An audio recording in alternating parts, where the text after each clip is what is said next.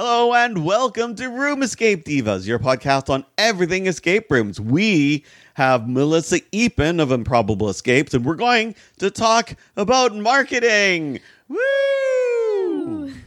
In particular, we're going to talk about escape room marketing, as opposed. Oh, maybe marketing is can affect everybody in a business, so it can be apply to anything. This is a vain attempt to increase our audience. No, not really. Oh, I mean, we could. Now, I didn't say we are super excited, but I am super excited. It looks like you were fighting the urge to say we're super excited, because now we know that that's a thing we say. That's every single podcast. We're super excited to have. And then, of course, I haven't done it with Melissa Eapen. And so people are thinking, what, you're not super excited to have Melissa? And I was like, no, I am. I'm really excited. Just need some synonyms, that's all. I know. Very offended. I'm very offended. Hello, Melissa Eapen. Hello. Hello. Would you like to introduce? My name is Errol. I'm Amanda. I'm Melissa. And this is Melissa. Yay. Mike and Ruby are not here again. Yes. But hopefully they will be now that election craziness is over. Now that it's over. Yeah. Now, as I said before, Melissa Eapen is about 3 hours away from us. Is that correct? That is correct. Well, probably 2.5 hours, but yeah, 2.5 say 3. hours. Yeah. In Kingston, Ontario, and she runs an escape room called Improbable Escapes. And she has been on our podcast before where we talked about pop-ups. But this time around, you did a talk at the Unconference about escape room marketing. And so I thought, everybody would love talks about marketing. I think it's really important. So that's why we wanted to have you. How are you, by the way? I am good. So we're in the midst of opening up our second location now, which is wild. And I'm currently holed up in a bathroom because this was the only place that I thought would be quiet enough. Oh my gosh. Yeah. Thank you. Yeah. Actually, whom did I talk to where they were holed up somewhere? Oh, it was Fred Preddy, I think it was. Or I think so. Yeah. They were also in the middle of getting stuff ready. Thank you very much for taking the time to talk and everything. I know it's been tough to schedule. I know. I'm so sorry. It's been so busy. Oh, no worries. I bet because it's getting close to Halloween too. Don't escape rooms get busy during Halloween? Yeah, very busy. I think it's like, I don't know, for us we have a horror game, but also because people are looking for fun things to do around Halloween. So, yeah. Makes sense. Mm-hmm. Now, you were also one of the organizers and runners of the Unconference. Is this correct? That is correct. And how did that come about? I think it was based off of the idea of the Unconference that Scott Nicholson had.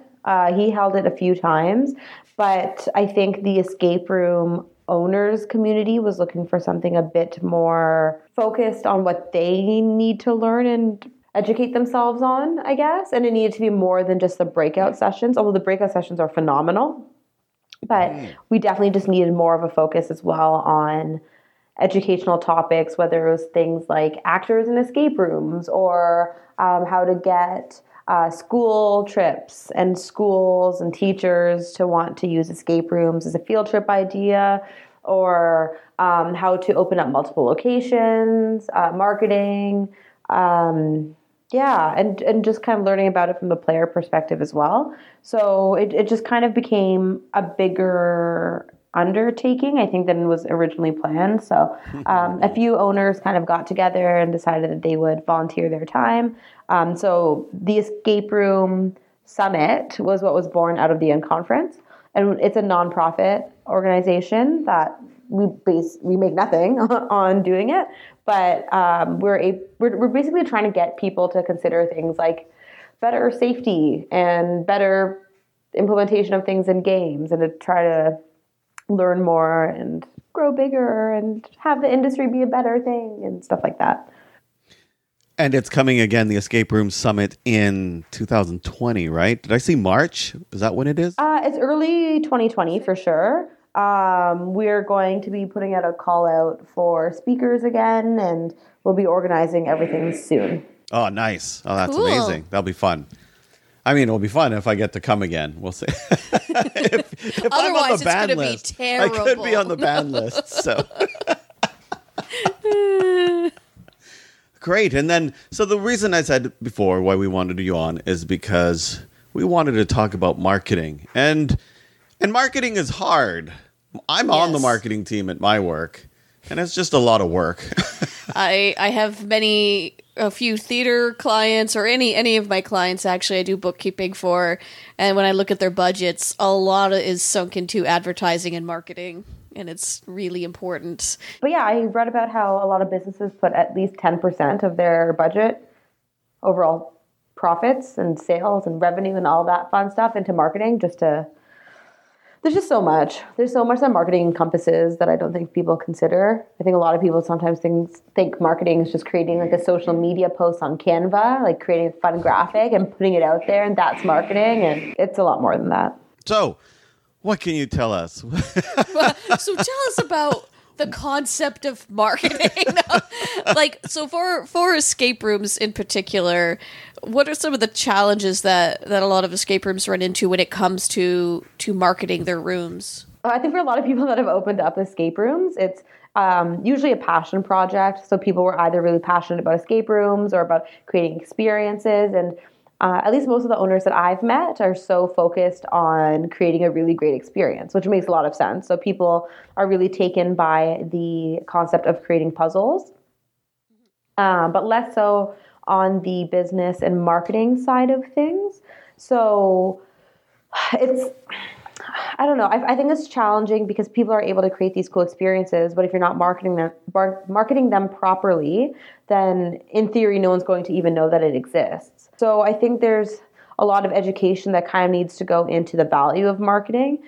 Like, people think that creating just a social media post, that itself is marketing. And it definitely is a part of marketing, but it's not marketing. Like, people aren't necessarily looking at the return on investment for an ad campaign or any type of campaign in general to see how much it actually brings them profit or any type of sales, which I think is the biggest problem in the escape room industry. So where do you think people and owners should be? What are the areas that owners should be focusing their efforts on? Ooh, good question. I mean, in regards to marketing. Yeah. About that, yeah. Yeah, fair. So with marketing, I think that they really need to put some time and effort into figuring out whether they can do it themselves or if they need to hire someone to do it.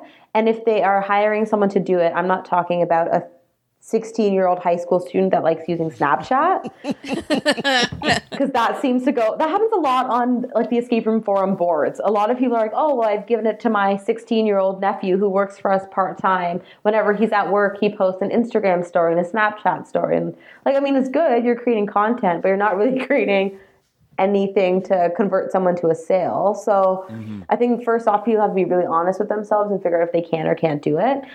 Because it's one of those parts of owning a business that if you're doing it properly, it should be bringing you sales. Like that, this is one of the aspects of owning a business, that if you're doing it properly, if you're putting, let's say, $100 a month into ad campaigns that you've really strategically thought about, that's making you, let's say, 20 grand a month of revenue. That's such a drastic example, but then you know that maybe you're not the best at it and you need to find someone else that can help you with it that's better. I think that honest conversation with yourself might be a good first step, but also educating yourself on it. Like, I think like puzzle making is so different than marketing. Like, people, I find at least, that are really good at making puzzles, it sometimes takes them a while to understand the value of marketing. But I mean, it's very similar minds. Like, you can create some really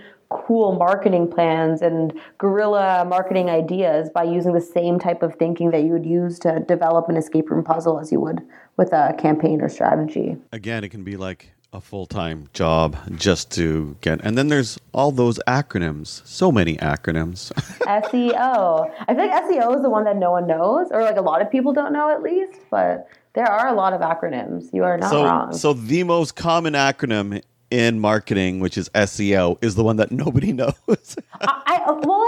I think so. Well, at least of escape room owners. I don't know. No, I'm not disagreeing with Yeah. you. I'm just saying that It's like, that's do like you the mean, most like, common acronym. They don't know what the acronym stands for, or they just don't know its concept at all.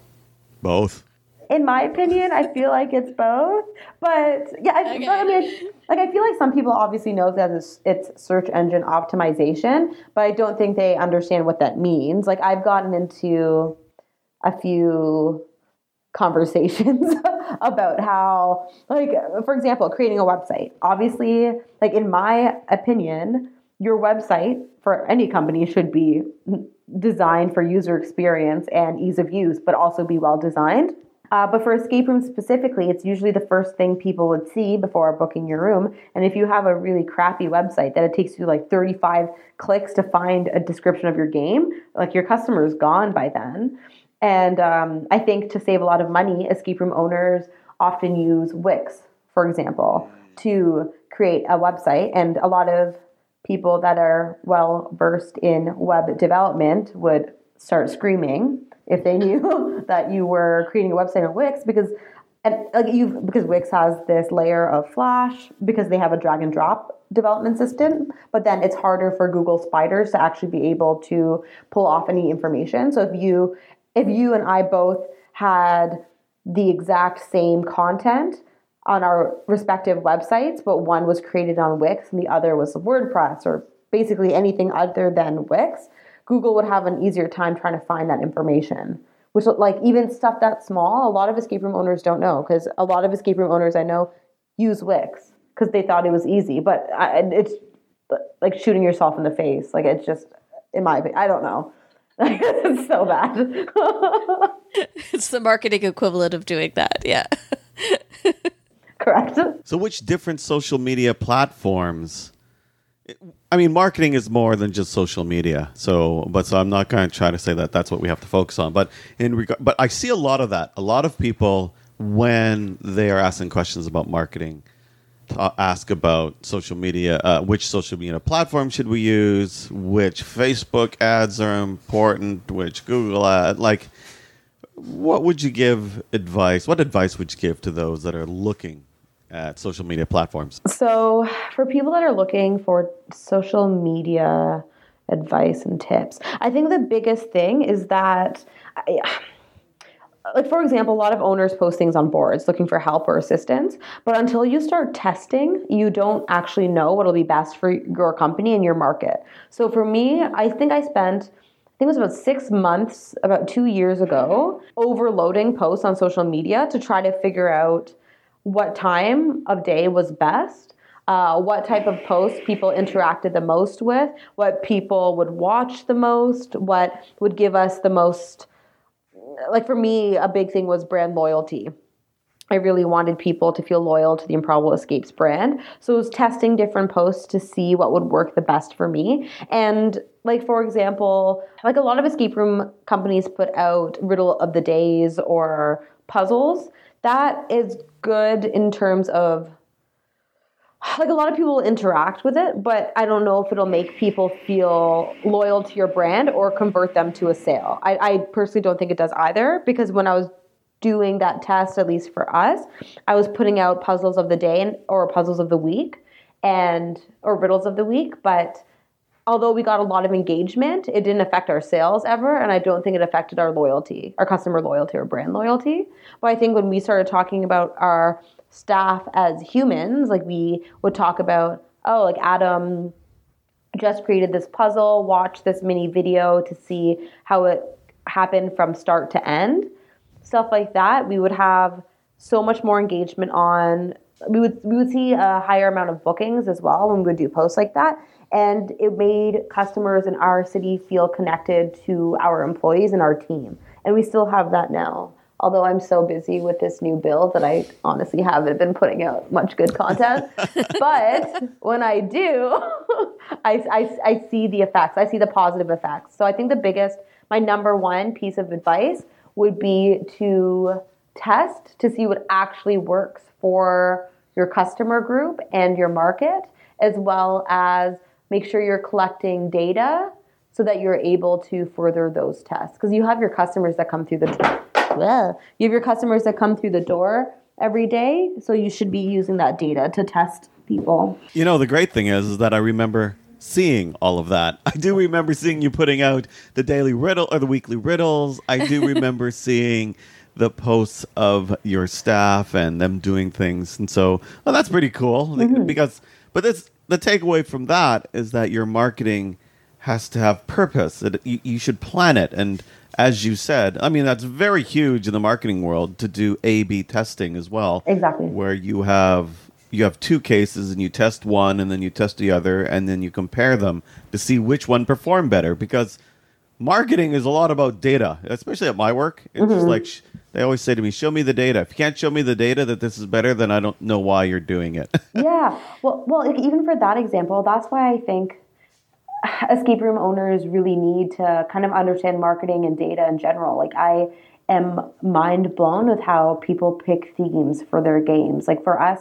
at Improbable Escapes, I had a really hard push for a while saying that we really need to collect data to be able to understand our market, and then we'd be able to pick better themes for our games. Because although our build team, or like our team in general, would be like, okay, our next game is going to be Aladdin based, and we're so gung-ho on it, or let's say Egypt, because I feel like Egypt is a very popular escape room theme.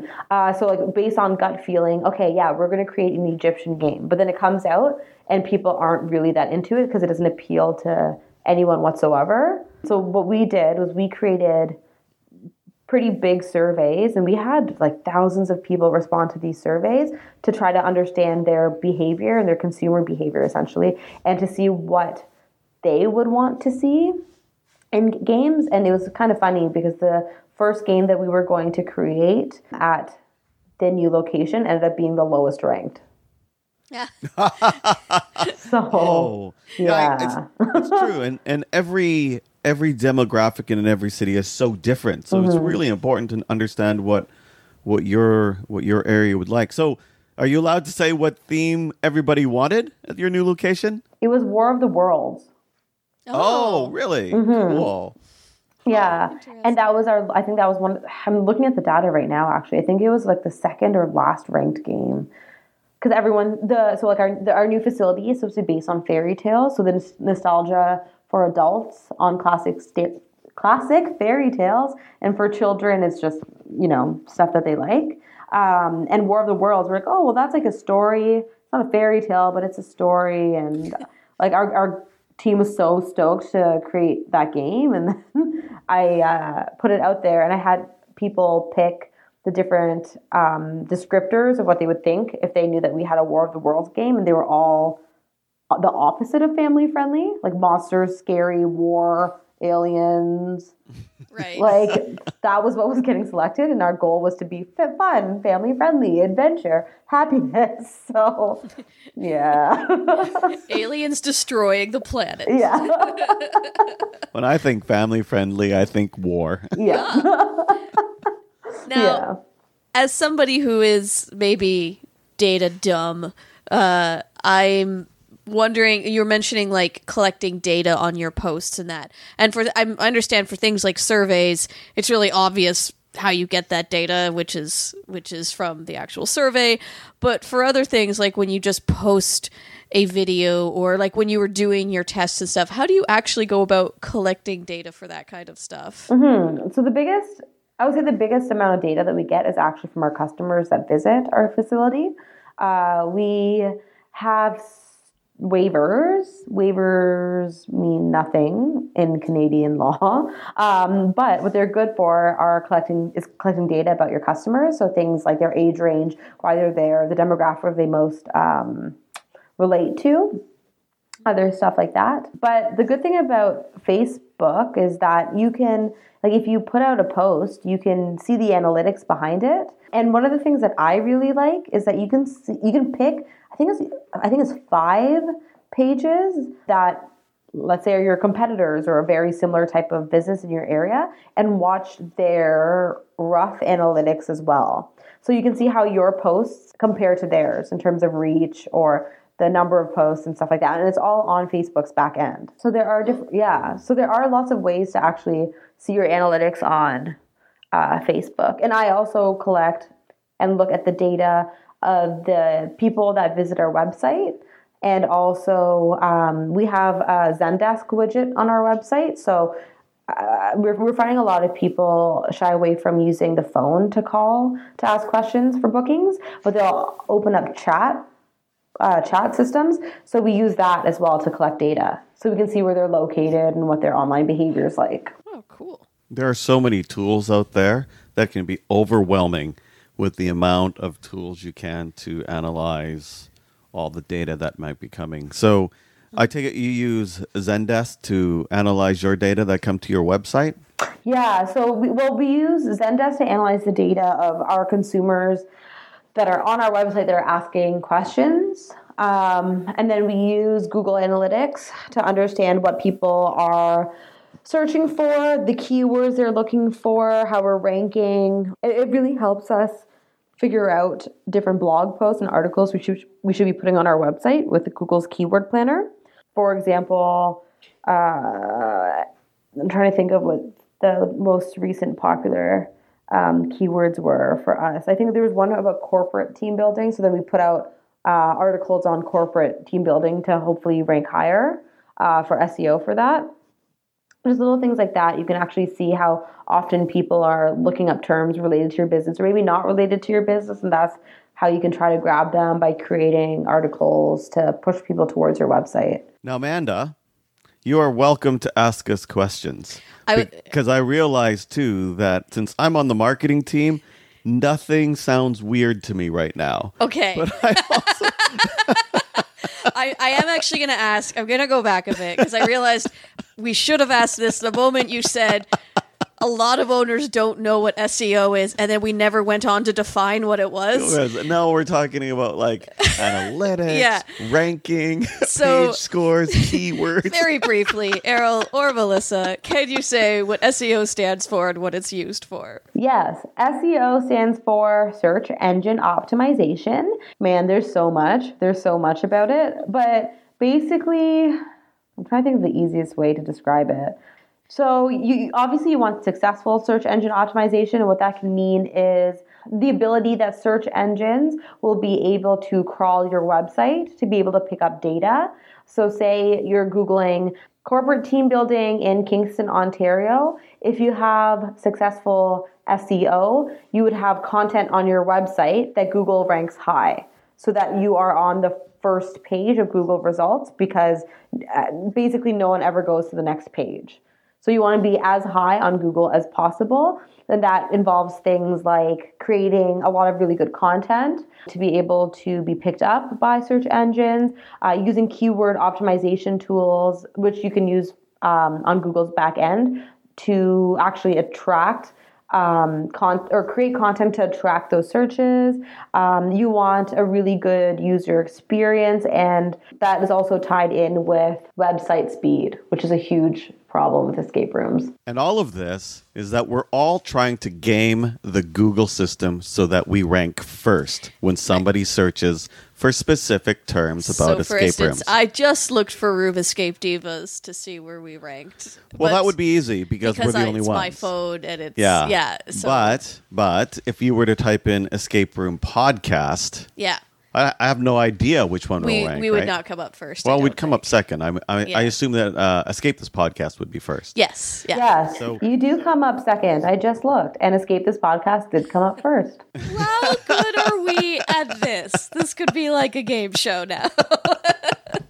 And so trying to come up first is really important. Now, SEO, search engine optimization, is organic search. In other words, these are people who are just typing in words, and we aren't paying anybody to appear in an ad within Google. Because the first 3 or 4, I don't even know. Actually, it might be the first 5 now. I can't remember. It's all ads. Are all ads. Right. So, yeah, I guess the benefit of using Google Ads is that there's a high percentage of customers that don't realize that they're ads and think that it's organically the number one option. So it makes people think that they are the best. And so ranking first is really important because, as you know, when people are looking for an escape room, they just type in like for us, escape room Toronto, and what comes up. Right. And why everybody was so upset. Back in the day, everybody was really upset about the top 7 escape rooms in Toronto. That's right. Because that was a post by a local blog called Blog TO. And they weren't that great escape rooms. I mean, there were some good escape rooms, but the other ones weren't because they just took the first 5 they found. And then everybody was up in arms because they weren't great. Some of them weren't great escape rooms. And do you know what the first result is? No, now? I don't know. It's a blog TO, and it's the top 10 escape rooms in Toronto, written back in 2017. Yes. This is after the ads, so ads come up first. Now I'm just like having fun with SEO. Yeah. You can have fun with SEO too. It's actually pretty interesting, though. I'm looking up escape rooms in Toronto, too. I am shocked that the first company that pops up is 6th. 1, 2, 3, 4, 5th. Sorry, 5th. That's wild. There's not even an escape room company that pops up in the first 3. That's true. It's true. It's always the top 10, top 9, and then it goes to Escape Games Canada. Well, I think it would make sense because all those blog posts are shared by and probably linked to by so many other people. That's because true. They're all looking for it. Yeah, no, definitely. It's just wild that even, so it's Escape Games, Yelp, Dober Nation Loves, then Escape Room Addict, then Captive, and then you have to go to the second page to see more companies. Wow. Mm-hmm. Wow. That's wild. To be fair, I actually probably would look at a top 9 escape rooms in Toronto blog article first, were I just coming into it, because normally when I'm looking for things, I do look for those top 9 things, because I could go to an escape room and they'd have many rooms and I wouldn't know which one to pick. But if there's like a blog article that tells me the 10 best escape rooms in Toronto, sure, that narrows my search. Hooray. I'm only looking at the best. Sure of it. So apart from, I'm trying to think of, so I'm also curious about the keyword thing you mentioned with Google, like determining your blog posts. Oh, yeah. Here, let me see if I can actually pull it up. Okay, so it's called the Google Keyword Planner. And it's actually what you use to figure out the right keywords for your Google ads. But we've always used it to figure out what we should also be creating content about, or what we should be putting into different headers in our in our headers in different blog articles. So a keyword are the words that people type into the search bar trying to find the posts that they want. So like escape is a word, room is a word, escape room, all those different things people might put in. And hopefully your pages will rank. In other words, your pages come up when those words are typed into the search bar. Yeah, so basically strategically, you want to make sure that your website's number 1 for that search. So a really good way of increasing your SEO and trying to get your website up there is creating blog articles on your website, because you'll rank higher if you're constantly updating your website or adding content to it. And the easiest way to do that is in the form of a blog post. Okay. Yeah. So then and Google's basically pays more attention to headers. So if it's in a header, it'll pick up better than if it was just in the content of the article. And all of it depends, too, because nobody knows how Google ranks things. I mean, everybody has some idea, and Google tries to help you, but because everybody's trying to game that system, they keep a lot of that secret. So, because what they really want is that if you want your page to be authoritative, then it really should be authoritative. Everybody is going to your website trying to find information about this stuff. But because everybody is trying to game the system, they do everything they possibly can to fake that authority. So that's why Google keeps it all secret. So what a lot of people need to do is they want, for example, people having real links pointing to your blog, saying, oh, I go to this blog because this blog is really important and fine stuff, right? And back in the day, it was horrible because then you'd have all the spammers come and say, oh, come here to buy watches, or worse. Right. And they just throw that into comments. And then that would be more links back to your website because it was on multiple websites. But Google learned how to squash that as well, right? So that's why it's hard. That does sound hard. Shifting gears a little bit, because we've been talking a lot about online marketing. What about offline marketing? What of things like print ads, radio? I don't know if anybody advertises escape rooms on television. I haven't heard of it yet, but do you use many of those types of methods, or is it mostly online? It's mostly online, but we do have strategic, let's say, offline marketing tactics. So we do advertise with a local radio station based at Queen's University, and we've had a pretty good return on that. There's other print campaigns that we are strategically a part of, but we might not actually get a return on investment for. But it might be just to have a good partnership with that organization, or to always be included with tourism, for example. So if we, I don't know let me see how to explain it. It's basically like strategically picking who we want to be involved with to be able to further a better partnership with that organization.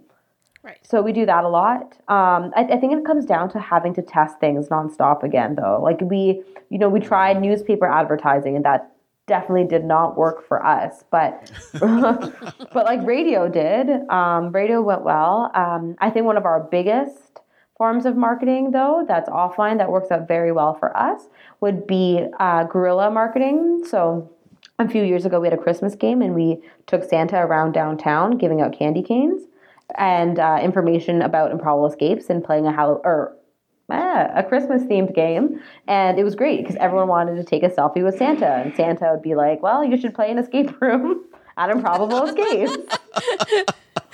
So like it cost us like nothing. We paid a Santa who also had worked for us at the time, for the day. And then our full-time marketer at that point too was walking around with Santa, and I was creating video content as it happened. So there's 3 of us, maybe on and off for about 6 hours that did it, and it had a huge return on investment. Oh, brilliant. Yeah. That's cool. So that's been really good for us. But if not, just kind of being everywhere. Like it's interesting, like even with pop-up games, essentially, having games at different booths at different like music festivals or any type of festival in the summertime. I know a lot of escape room owners charge for stuff like that. Like they would want it to be like $10 for a 5-minute game or whatever. But we always have it for free typically, because we want people to play our games, and then they get a coupon afterwards. And then they can take that coupon to Improbable Escapes. It's kind of giving them a taste of something. It's like sampling food before buying the food, like Costco. But it's so hard to explain escape rooms to someone that's never played an escape room before.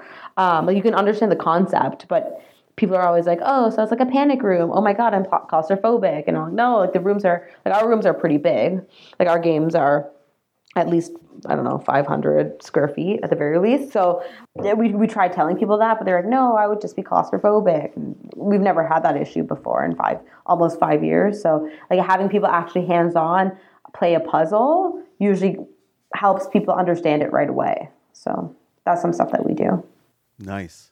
There was a cool marketing fact that was interesting about who books escape rooms, the largest demographic that books escape rooms. I don't know if it's still true or if it's true for yours, but I found out that it was like women between the ages of 30 and 40 are the main bookers for escape rooms. For us, it's women between the ages of 23 and I think it's 29. Oh, okay. Yeah, but that's just our demographic. And I think I even think that's going to change for us with our second location. Like our first location is in the heart of downtown Kingston, so it's predominantly young professionals as well as students. But in the west end of Kingston is all families. So I think that's about to change anyhow. Yeah. There are a couple, I remember seeing ads. There are still actually ads on subways for a couple of escape rooms here in Toronto, and I can't imagine how expensive those would be. Well, yeah, like Casa Loma. Oh yes, Casa Loma, definitely. And but yeah, that's usually in conjunction with everything else that happens at Casa Loma. I haven't seen a dedicated escape room. Does Mystery Room have? I haven't seen them anymore. Somebody had I could be wrong ad though. on I there. don't know. I don't pay attention to them. And I was looking at it thinking like, who are these people and how did they afford this ad? And yeah. That's wild. I've always thought about if I was in Toronto and I had a bunch of cash, I would 100% try to advertise on Narcity or BlogTO. I'm really surprised no one has done that. 'Cause, I mean, you have to have a lot of, like, I think some of their campaigns are like 8 to 10,000. Whoa. But it's one of those things where I feel like the return would be great. Like I've worked with some larger organizations that very regularly advertises through Narcity, and they see an immediate return on investment. Well, they may. I do see a few escape rooms that advertise through Narcity because whenever I see those blogs, well, I mean, I don't know how they're doing it. I mean, I'm assuming they are because I always see on Twitter articles on the most scariest escape room in Toronto, and it happens it's like, to be this. there's going to be a Batman escape and it's going to be crazy. And I'm like, spoiler alert, it's probably not. There's not a Batman escape room. I just made that one up. But the ones that I see all the time from Narcity are the most scariest escape rooms, and that's No Way Out. Is that what they're called? And then the other one is like an escape room in a plane, and that's Riddle Room. So those are the ones that I have seen because I follow all the Twitter information on escape rooms in general, and so it's just fun to see. Oh, look who's advertising what, who's doing what. For example, Improbable Escapes are putting out a weekly puzzle. So everything any company does. I see. And then those people that post all their pictures straight to Twitter on automatic, I mute. It's the worst. It's literally the worst. And that's not even what Twitter is for. You're not like, sorry. Sorry, we're talking about like end of game photos and stuff? Yeah. Oh, really? Oh, wow. Okay. And they do it all in batches, right? Then all of a sudden the Twitter feed is just filled with like, these people, wow, they did wonderful. And then the funnest one, I haven't seen it in a while, is when they would comment, but only the comment went to Twitter. And so you don't know what they're talking about because they hooked up. I don't know if you can anymore, but when they hooked up Facebook or something to go to Twitter, so they comment on and then it was hilarious. Yeah, it's the worst. I hate it so much. So that's not good. Posting photos. Okay. The problem with that in general, it's like the same type of companies that post every single team photo as a status update instead of putting it in their albums. And that's just a way to piss off your customer. Like, who's going to follow a page if all they post is literally just photos of people that you don't know every 5 minutes? Like, it's so stupid because they're going to unfollow you or they're going to mute you. And then by the time you actually post content that's worthwhile, like maybe you have a game that's opening or you have a flash sale. I don't know. No one's going to give a care. All the time. Okay. I can't be the only one anymore. Melissa's very passionate about this. Yeah. I hate it so much. 100%. It's the worst. It's so bad. Don't do this. If someone is listening to this and if this is the only thing that you take away from it, make sure you're not posting your team photos as status updates. It's the friggin' worst. It's like half the owners are hanging their heads now in shame. Oh, okay. What else is Melissa angry about this? This is great. Yeah, what are some marketing don'ts? Yeah, that's a great. What are things that bring ire to us? I agree with you. When I hate it when that happens. It makes me just so upset. It's just like let's see. What else are marketing don'ts? I think posting a riddle of the day, unless it's actually like bringing you traffic to your website to actually convert to sale, don't do it. Because if you're over posting in general, then people aren't going to pay attention or care about your important posts. So don't just shame, like, I don't know. I've seen some posts from owners being like, I put out a post 3 times a day because I want to make sure that people see it. But like, if you're putting up content that much, like if people scroll by it, they're probably not paying attention to it. I think that's a big marketing don't. The platforms are different. Twitter is different than Facebook, and they're different from Instagram. Yes, and they should be used very differently. Like Twitter is, like a social media platform that people use to get information. So just put like, it's best to put short messages on Twitter or funny messages, but you shouldn't be posting your team photos on Twitter. And even with Instagram's gaining popularity. It always has been gaining popularity, especially with younger demographics. So you should have a really unified Instagram aesthetic, essentially, to appeal to that demographic. But you should also reflect, oh, this is like a whole other can of worms, about having a business that's also Instagrammable is like almost mandatory now. Although it's really hard, try not to not engage. Sorry, I gotta think about that one for a sec. Try not to not engage. Sorry, this is getting back to our... Remember when I was talking about how Escape This Podcast is the most popular, or is the highest ranking? And that's because Bill does a really good job of networking with other creators, local creators. Right. Now, marketing for creators is different than marketing for your escape room. But one thing is, there was this one podcast that completely ignored us and any attempts we had to engage with them. And that didn't make any sense at all. It's like, another escape room podcast. Why don't you want to talk to us? We're excited about escape rooms. Yeah, that's silly. That's silly. I would say companies that also use their newsletter mailing lists like way too frequently to the point where it's spam is a big don't. Yeah. That happens a lot. You know, I have people, because I've done a lot of escape rooms across North America, I still get their newsletter. And sometimes I wonder, why are you sending me newsletters if I'm not in your city?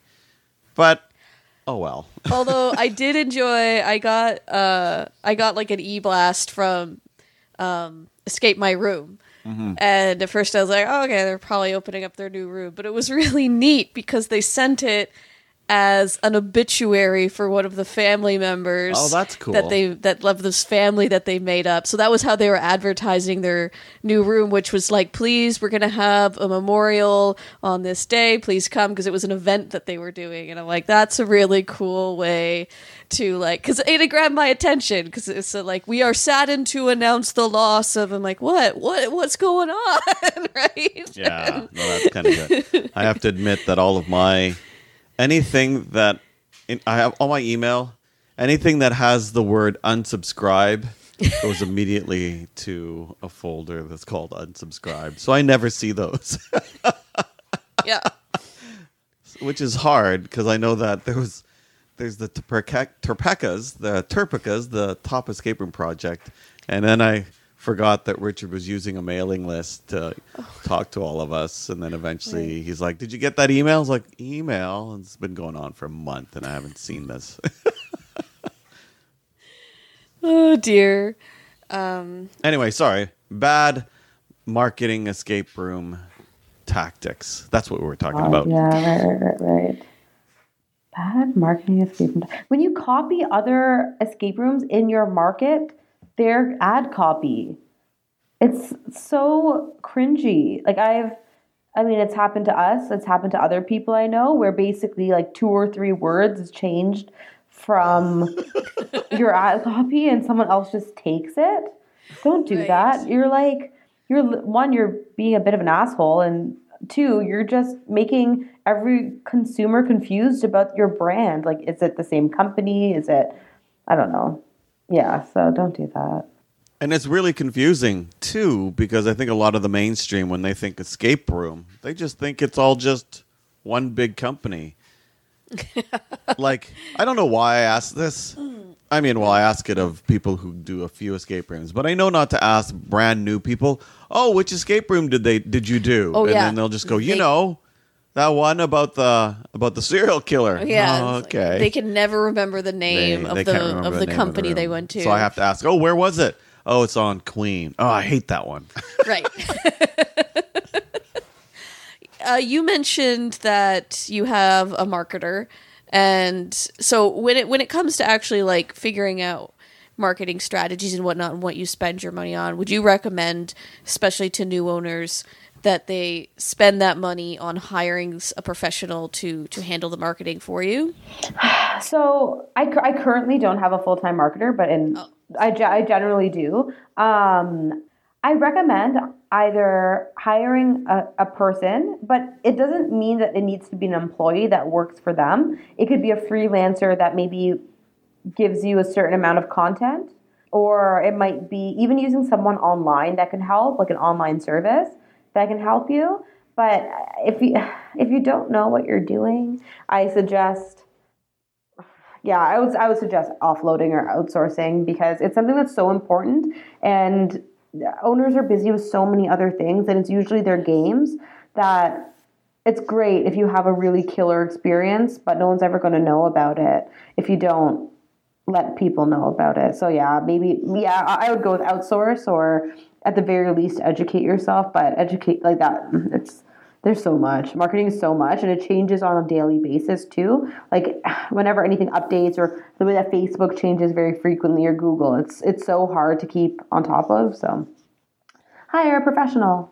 Now, it also probably would make a difference depending on your market and how saturated your market is. When you first started, I think you were the only one there in Kingston, at least 4 years ago, right? And so maybe your biggest problem was trying to get the population to even understand or know what an escape room was. Mm-hmm.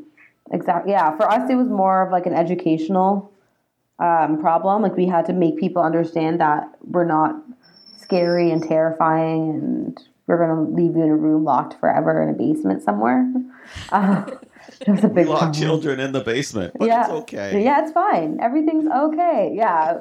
So it was definitely like an educational focus for us. But now, as we have grown, and now that it's 4 years later, it's more of like a brand loyalty, as well as educating on new experiences that we have, as well as trying to pump out our existing games, because a lot of the times people don't realize how often we put out games and just are like, oh yeah, I've been waiting for a new game. Well, we have 6 of those. So it's just making sure everyone understands what's happening.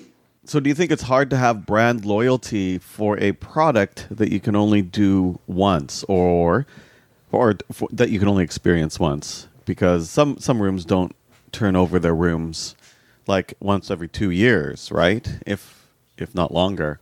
That would be difficult. Like there's so many things about marketing, especially for escape rooms, that vary depending on what your approach is to your business. For us, we haven't turned over a game in a long time, but we've been consistently adding on.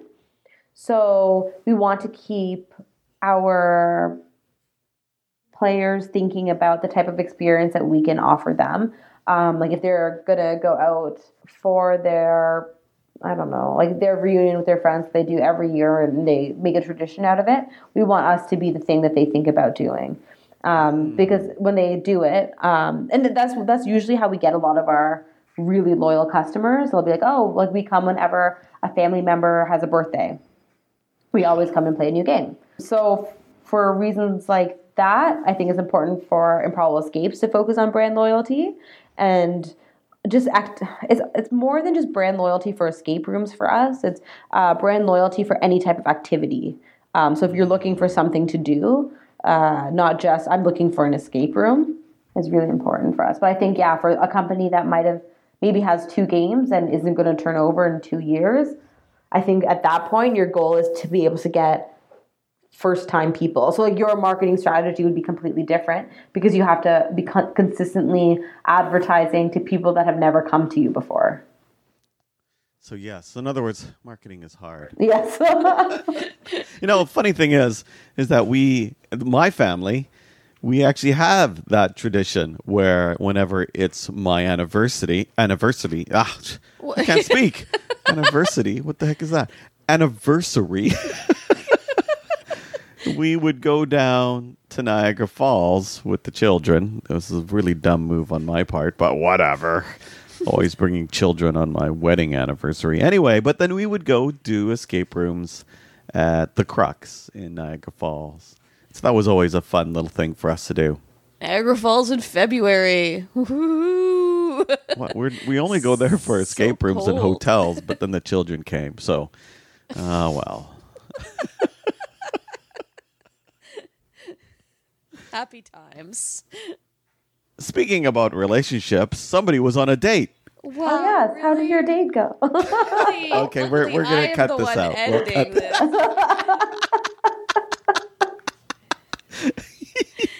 The date was fine. It was just fine. It was only a second date, and it was just more awkward talking, basically. So, About escape rooms. well, of course, I brought up escape rooms because whenever I run out of conversation now on dates, I just bring up escape rooms because I know I can talk about those for like an hour without having to worry about caring what he's thinking. So, It's true. by the end of that, he's probably not thinking a great amount of me. So. Okay, we'll make a nice pause so that you can cut that out. You don't have to get it out. Oh, we don't? Woohoo! Manda's dating time on Room Escape Podcast. No, What Room was Escape it? Divas. You wanted to I don't know call what it we're something called. else at one point. What? Yeah. What was it? It was when I was on not the one I'm on now. Tinder. Yeah, you wanted to call it Tinder Times. With Manda? That's amazing. You definitely need to make that a segment. Oh. Yeah. Anyway, I guess the main takeaways from this is that we could probably, well, not we, just mostly Melissa, could give all sorts of information and tactics, and that's hard. But what's important is to look at the data that you have, and test everything because it Yeah. will be completely different in your market. Exactly. Just stop listening to Facebook forums where they tell you to post 3 times a day. Do your own research. Try things out. Experiment. Exactly. Exactly. Although, I mean, the cool thing is there are a lot of posts out there on marketing.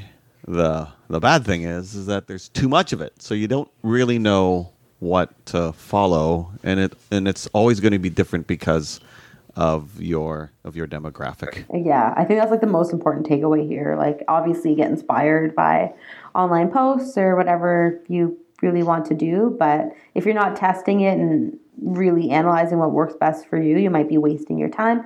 And no one has enough time, so don't waste your time and just test. It's true. Do you get a chance to play any games, Melissa? I haven't actually played any escape rooms in a while. I'm trying to think of the last game that I played. I actually don't know. I think the last games I played, no, that can't be right, but I think it is. I think it was in March, and it's when we went to Transworld, and I think we played some games at the Darkness. Yeah, I think that was the last time.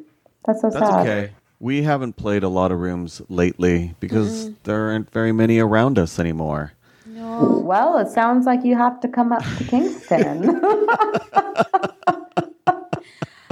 Well, we should probably let you get back to your crazy construction. I know, because you're stuck in a bathroom, You're aren't stuck you? in a Yeah, I'm still in the bathroom. So, but thank you very much for taking the time to, impart your marketing wisdom on us, and I learned all sorts of things tonight about SEO and not we didn't posting even bring up pictures on. SEM. Whoa, nor what did is we- that? SEM.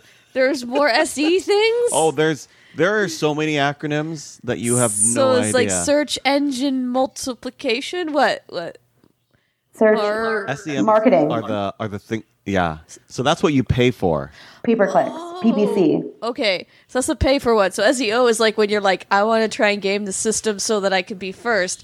SEM is like, I'm just flat out paying for an ad. Is that it? Mm-hmm. Cool.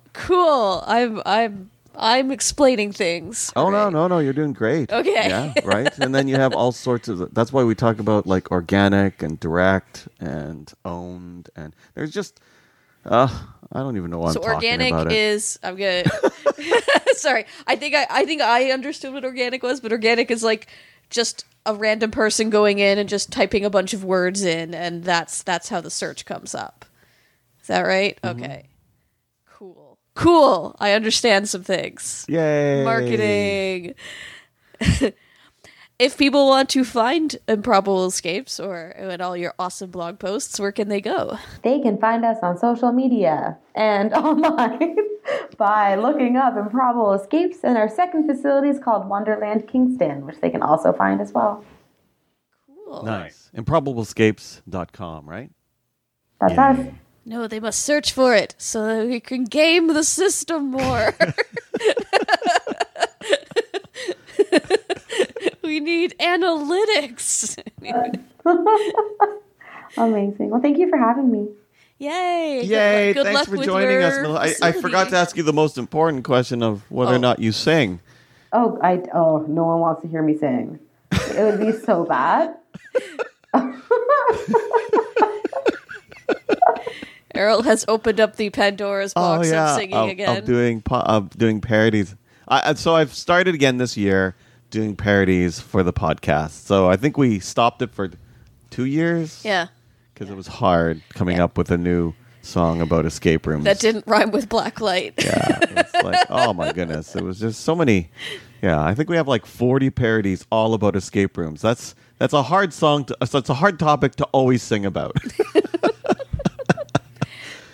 Started again, and so I'm excited. It's not as universal a topic as love or No, anything. yeah, it's easy for if it was love, but no, if it was, oh my goodness. Okay, well, thanks, Melissa. I will talk us out. Yes. Okay, Room Escape Divas is brought to you by Inverse Genius. You can go to inversegenius.com to find other fun podcasts just like this one.